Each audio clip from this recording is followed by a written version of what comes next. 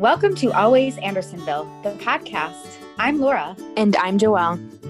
After an extended hiatus, we return today with our departing Andersonville Chamber of Commerce Executive Director, Sarah Dinges, whose last day with the organization is today, Wednesday, July 29th. Sarah started with Andersonville in 2008, working as the Managing Director of the Andersonville Development Corporation, now ASCA, a position she held until 2011, and then returned to Andersonville at the helm as Executive Director of the Chamber and ASCA in May of 2017. Welcome, Sarah.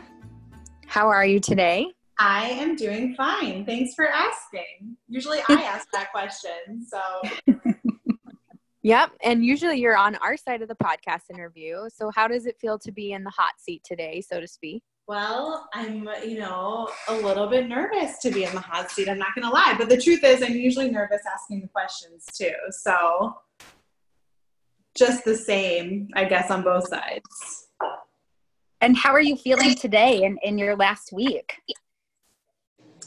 I was saying to Joelle before we hit record, I think that this week, every day is just going to feel surreal and not,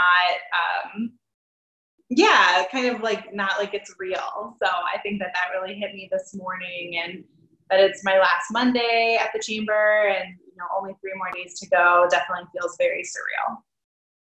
And we see you're in your office there over Zoom. So are you saying your goodbyes to your office space as well?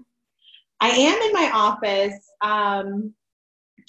This is where I can kind of escape from my children. A couple of us have been coming in here safely and staggered. I am cleaning out some things and will be saying goodbye to my office space this week. Yep. And before we get into kind of what you're on to next, what have the last final weeks been like for you in your current role? Yeah, I think that these final weeks, it's been mixed with sadness, and also great confidence and hope for the future for the chamber as well. So I think that, and I'm sure everybody is dealing with this in their own professional and personal lives, but I hadn't really expected to be transitioning out of the chamber this year, or in such a short time frame, or in the midst of a global pandemic.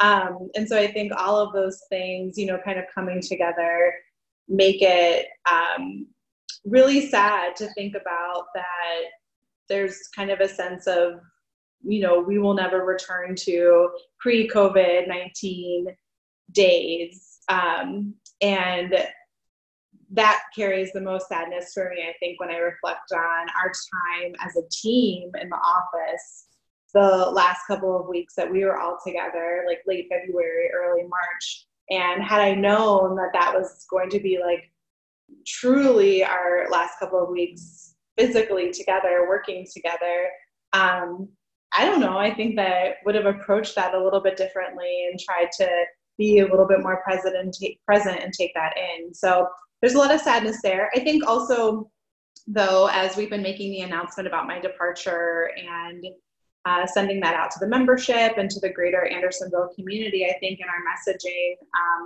about what that's going to look like and how the team is going to carry the organization forward, I've just had a lot of confidence and hope in that process and in those next steps. In my one-on-ones with all of you, talking about the future and kind of handing things off, I think I've just been reminded how talented and capable and wonderful you all are. So that also leaves me with a sense of peace in departing. So yeah, that's been kind of the mixture of things over the past couple of weeks. Yeah, I'm sure it's been an emotional roller coaster for sure. Well, you've been a part of Andersonville for a really long time. Will you kind of share with us your history with the neighborhood and how it began? Sure. I think that I've also been reflecting on how I first joined the Andersonville team in 2008. And, that feels like a long time to me, kind of in the younger years of my hopefully overall career, and it pales in comparison, to the people that we work with in Andersonville who have been living and working and investing in this neighborhood for decades. But I do feel like it's been good to reflect on the last 12 and a half years and what that has looked like. So I am, my area of study in college, I'm an urban planning, urban studies major, and my focus was on community development. And when I was doing that, I just realized that I loved cities. I loved the way that they kind of click and they work, but I was also very, very interested in the ways that they sometimes don't work or need to work better. And where I felt like the most impact and the greatest change could happen was on neighborhood level, kind of on a grassroots level, working up from the bottom. And so when I was studying urban planning in school, I really just fell in love with neighborhoods and knew that I wanted to work in neighborhoods. And so I was just pretty much floored and thrilled to begin working in Andersonville back in 2008. Where I come from, which is a smaller Rust Belt city, the city of Pittsburgh, chambers of commerce aren't really prolific there. And I think that that's throughout a lot of cities. Actually, the work that we do as a Chamber of Commerce in a lot of other cities is more compared to the term a BID, a business improvement district. And so I had no idea really what a Chamber of Commerce was or how it functioned. And even on a national level, you think of a Chamber of Commerce as something a little bit more conservative than the work that we do, like the U.S. Chamber of Commerce. And I am 1,000% digressing from the question, which I usually do and talk about other things, so I apologize. Anyhow, I had no idea really what a Chamber of Commerce was and what it did, but I knew that I wanted to work in neighborhoods. And so I learned so much in those early years with the team that was in place here, Ellen and Jason and Jessica, and really not only fell in love with Andersonville and its community spirits, but also the way that it had pioneered through the years in terms of its commitment to localism and local ownership. And that was very, very hard, tedious work for a long time. I think it's easy a little bit to forget how localism was talked about 15 years ago, even 10 years ago, because now it feels so trendy and so widespread. But for many years, Andersonville, again, it was like a pioneering concept to say that we are going to fight for local ownership. We're going to prioritize local ownership because we really think that that is the best economic development strategy to build the strongest community possible. And so it was many years of like doing the research and finding the data and having conversations with property owners about what local really means and how it can benefit a community. And so some of that information and that data, is like now shared on a national stage, which I said before on this podcast, by Small Business Saturday run by American Express, and it's become so mainstream. So I came on board, really at the cusp of all of that work. It had been in the works for years, but I think it was really taking shape in a new way when I came on board. And so the 3.5 years that I was here the first time was just filled with so much exciting work. It was also when I started in March of 2008, that was just a couple months before the recession hit.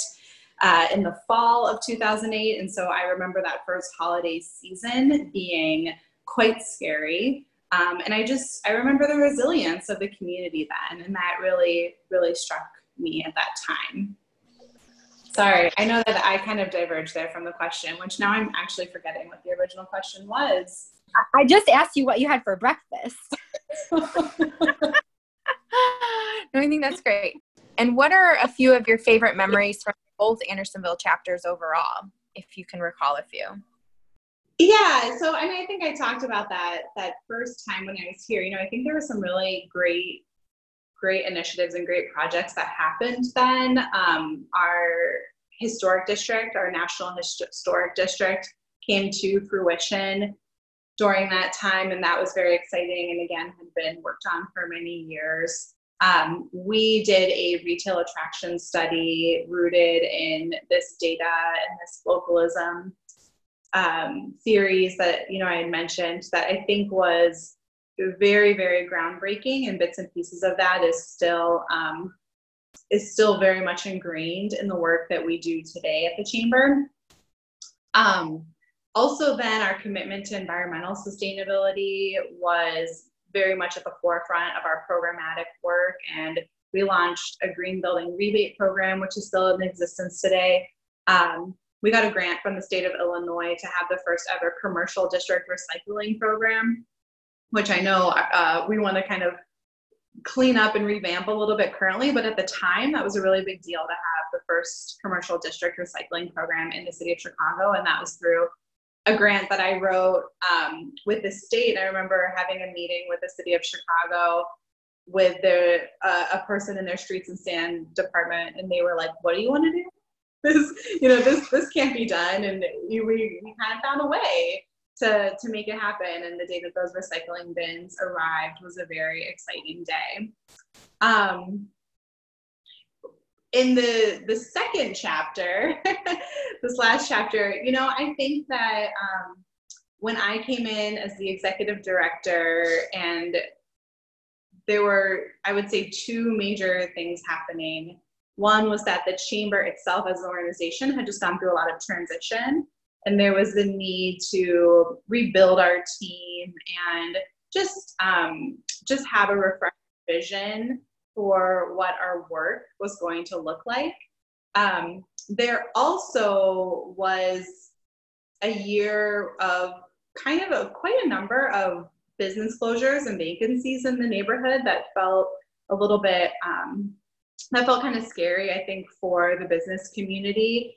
And there was a need to, I think, press the pause button and decide what is our story in Andersonville and how we're going to tell that story.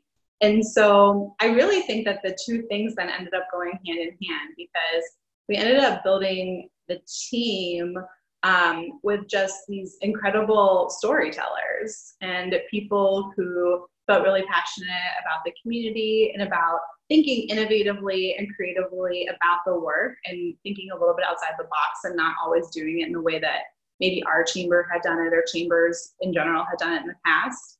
And I think as a team, we all set the goal of the narrative of Andersonville and elevating that narrative in a whole new way. And that came, the result of that was the Brand New Neighborhood Guide, launching this podcast, revamping all of our events in very, very fun, different ways. So even the first sidewalk sale, saying we don't want to just make this a sidewalk sale, but we want 40 buskers to be involved throughout that weekend, lining the streets of the neighborhood, and we want to make it truly a special experience.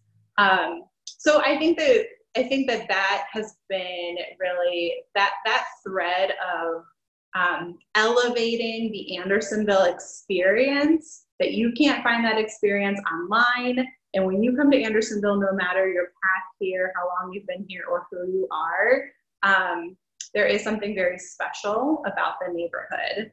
And I think that telling that story in different ways has been one of the highlights.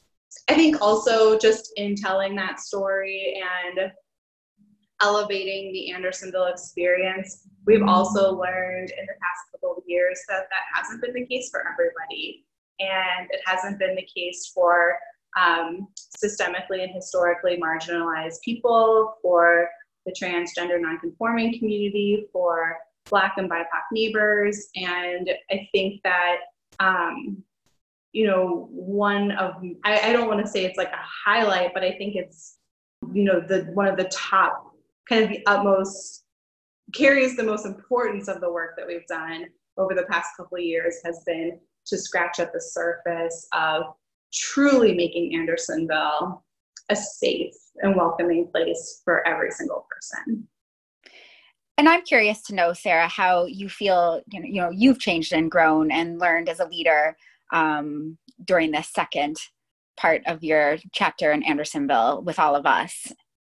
So I'll say, before I came in as the executive director in Andersonville, I had held two other executive director positions, one in Uptown in Chicago and one in the Strip District neighborhood in Pittsburgh. And I entered both of those organizations at a time of massive kind of transition and change and some need for restructuring as well. And so I think that this need for restructuring was something that I had already been through and had already had some learned lessons from. And I think that the top learned lesson that I had was just, we need to hear from the community. We need to talk with the community. We need to talk with stakeholders. We need to ask businesses what they need. And so when I came in as the executive director in Andersonville, I really, if you all remember, on my second day, we had a members meeting and we did a lot of group exercises and listening. And, there are things that came up at that members meeting that we put into effect right away, some changes or, some things that have shaped our work a ton over the last 3.5 years. So I think just my leadership style is really to listen first and then to kind of weigh what needs to be done and not to also not to kind of listen for too long and not be afraid of action. When I walked in and had our first staff meeting and Joelle had been here for a while during a lot of transition and Laura and David were brought on temporarily to do way too much. And Danny was kind of transitioning, into a full-time position. And yeah, I think that my first initial thoughts was we've all found ourselves here somehow, some way. And I do believe in some sort of things are meant to be if they are what they are. And so let's explore this and see how this team gels and see what they're made of. And, I think we had a lot of work to do at the beginning because it was 6 weeks until Midsummer Fest. But I really made a commitment to give it a go with all of you over the summer and but not for too long because we also needed stability.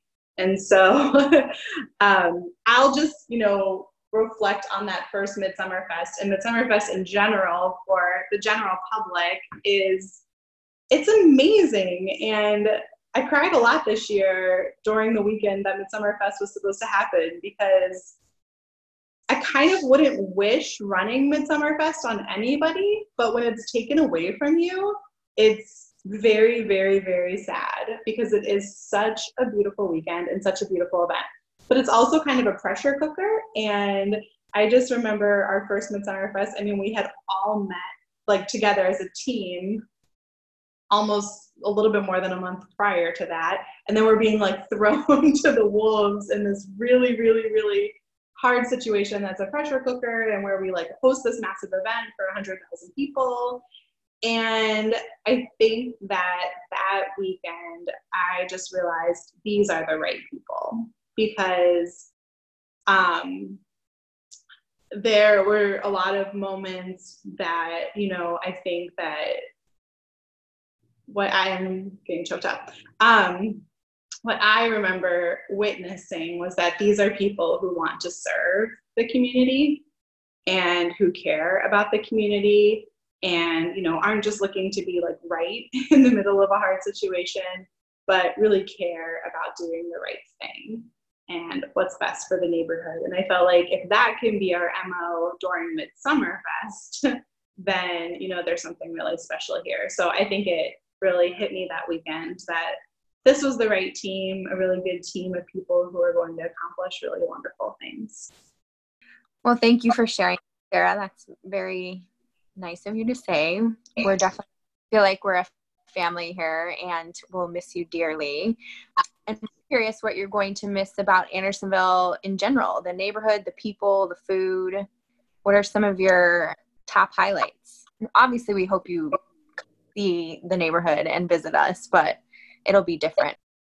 Well, that's a very long list, and I'll try to boil it down. I mean, I'm not moving. I'm not going anywhere, so that's good. That feels good. I think that one thing that we all love about Andersonville is the sense of community and walking down the street every day and running into people that you know, and just that very kind of small world feel. I'll miss having that every single day. I don't live far. I lived in Andersonville for a number of years, and now I live kind of at the border of Edgewater and Rogers Park. But my kid goes to school in the neighborhood, and I work here, and I spend a lot of time here and visit a lot of businesses here. And I think having that kind of that cohesion in my personal and professional life, sometimes people really would prefer having more boundaries, and boundaries are good, as we can all attest to, having lived and worked in this neighborhood for a long time. But there's something deeply rich about, also having an enmeshed life where you're really part of this community and you kind of know the ins and outs, and you see it from a lot of different facets. So being a parent at the neighborhood school, and working here and living here and all of that together has just made my life very, very rich. Given that, my kids will still go to the neighborhood public school and we won't be far, so I'll be around a lot. And what can you tell us about your new position? Where can people find you? Yeah, so I am going to be working for the Committee on Housing and Real Estate. I will be in a policy-focused position. So it's a little bit of a jump for me in terms of, I will be focusing on citywide policy and citywide initiatives and efforts. And I am very excited about that. It's it can probably go without saying, it's a critical time in our city. There are many crises in housing, which is one of the basic needs of every single human and needs to be stable. Housing is one of them, and there was a housing crisis before coronavirus. And as with a lot of things, coronavirus has, kind of taken off any Band-Aids and shown the crisis even kind of fuller. And so my first position ever as an urban planning student was actually working for a community development corporation in Pittsburgh, working on affordable housing projects in a public-private partnership, building really just wonderful homes that were for low-income people. And I really am excited to kind of return after a long time to that content area and to initiatives and efforts that are focused more citywide. So I'll be with the Committee on Housing and Real Estate, which is chaired by Harry Osterman of the 48th Ward. And so, but I will not, I won't be really working on constituent services or ward services at all. And if you have any thoughts about this, I think it's interesting, especially during this time of COVID. What has your philosophy been like about balancing family and work life, and how do you foresee that moving forward with this new position? Yeah, that's a great question. I mean, this is such a time, right? And people ask me a lot, what's it been like working at home with your kids? And I'm just like, it's a disaster. There's no other word for it. It's a total, utter disaster. And I say that from a place of great privilege. We are, my family has been healthy throughout this. We just have privilege kind of spewing out of our lives in 1,000 different ways. And so, it's been an interesting time. I feel like I have been balancing from the beginning of COVID really hitting and the pandemic as like, what's the future of Andersonville and this business district? How do we support our businesses? What's the future of the chamber, our organization? How do we support and kind of sustain ourselves as an organization? I've been, at home with my 3 children who are all different ages and pretty young and have different, very high levels of need based on their ages. Trying to support their own emotional responses, which based on their ages are hard for them to verbalize. They're kind of more internalized. And I've also been every single day thinking about the ways in which I contribute to a system of white supremacy and how to dismantle that and work with white colleagues on that, but listen to BIPOC teachers and leaders on how to do that and how to raise kids who are white and have been assigned male at birth.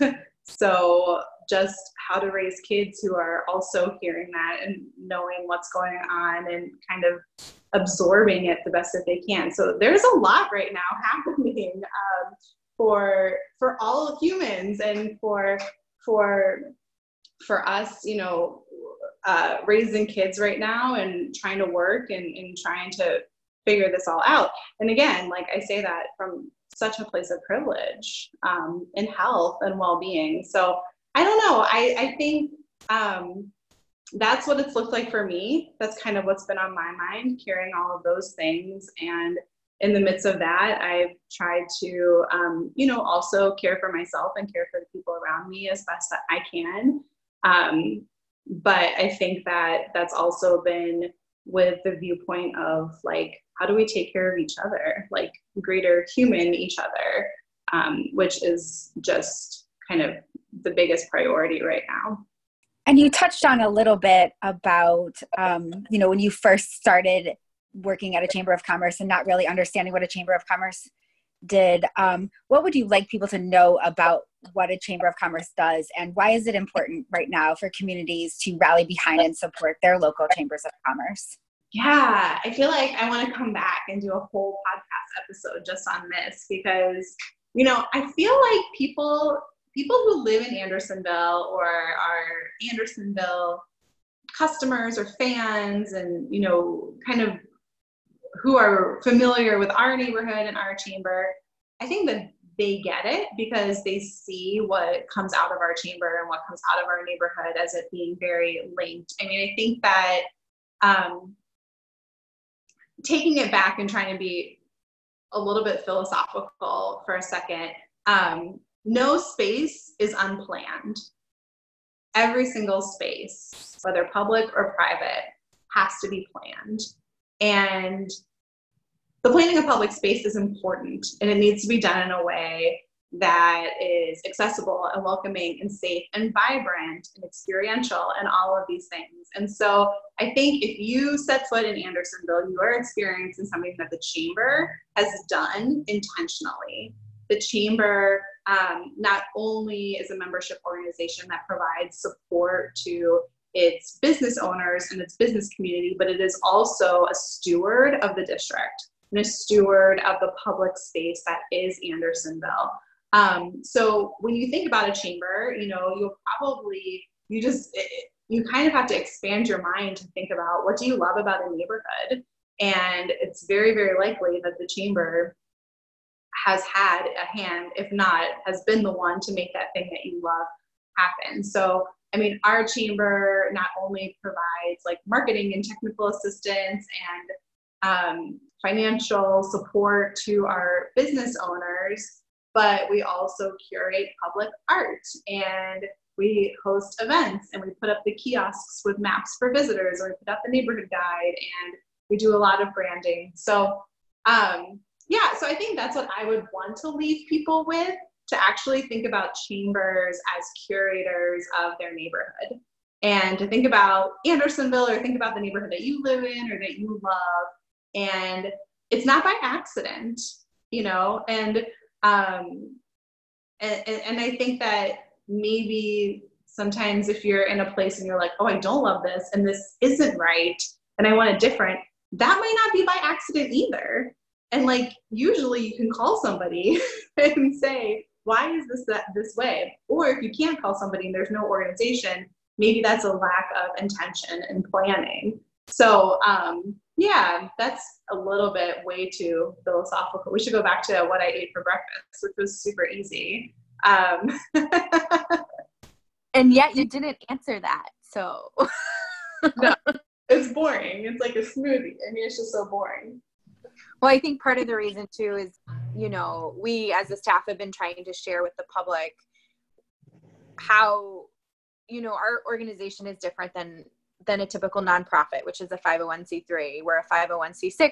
And I don't even think when I entered this job, I quite understood the difference. And I still feel like I'm still trying to understand the difference between a membership organization that's a nonprofit and a true nonprofit that, you know, a charity or, you know, a foundation or a fundraising organization. So I know we've said it in multiple ways, especially during our Andersonville at Home event, the chamber, our chamber, all chambers mostly are 501c6 organizations, and we've been ineligible so far still here at the end of July for any PPP funding from the government. So I know we get questions from our members and other things too of how to support the chamber. And I think it's just important to reach out and really understand, like Sarah said, that all this is intentional, and we're really here because we want to be here and we want to support this community. Yeah, and that's such a good point, Joelle. And I'll also just add, you know, that we fundraise through events. You know, that is how we mainly generate revenue. We do have a little bit of our funding comes from the city, but even when I was here the first time and working on a lot of environmental sustainability work, I reached out to foundations in Chicago and different funders to say, you know, would you fund these projects in Andersonville? And the answer was always no. And that's because a lot of the priority of those foundations and those funders go to the south and west sides in Chicago, as that funding should. And so, you know, I think over time, we have not really gone after, I mean, there's a lot of charitable giving that we can go after because we're not a 501c3, but there's a lot that we just have kind of intentionally not gone after. And we've said, let's host events. Let's, you know, kind of back to the whole local ownership theory. Let's raise the money to support this chamber from the local community. And let, you know, kind of the city spend its resources where the priority is.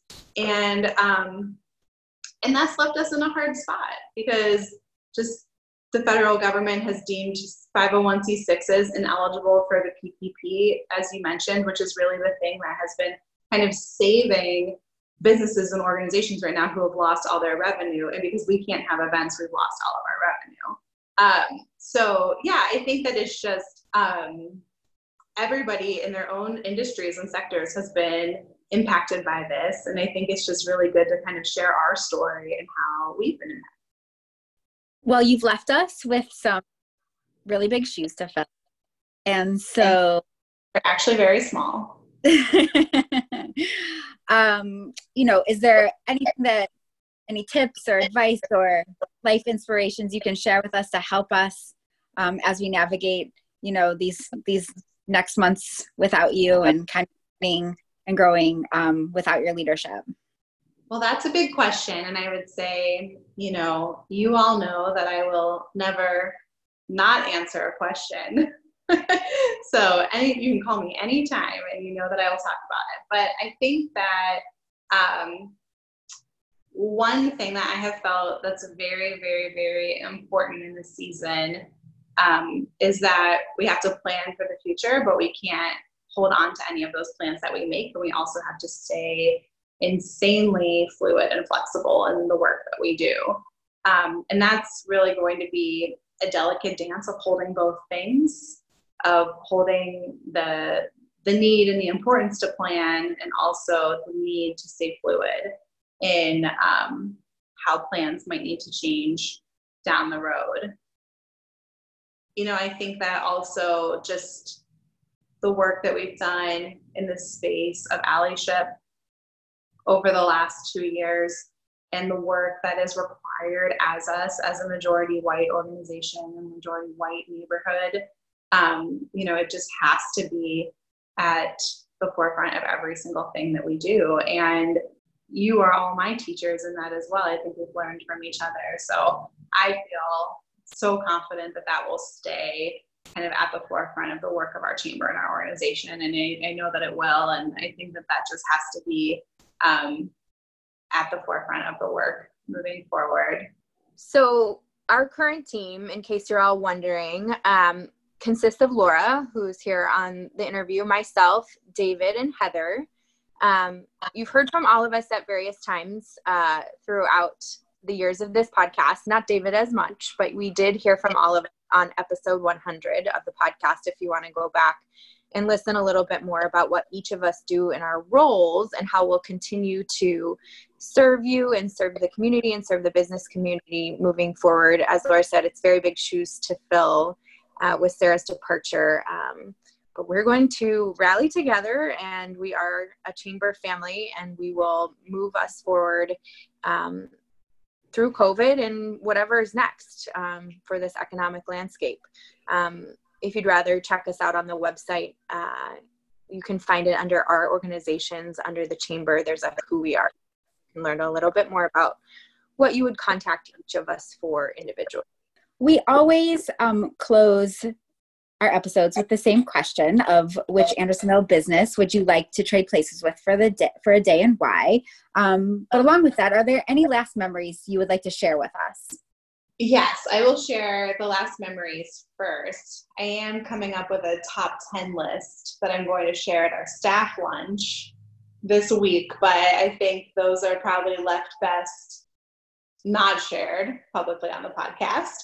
But I think that every single ribbon cutting is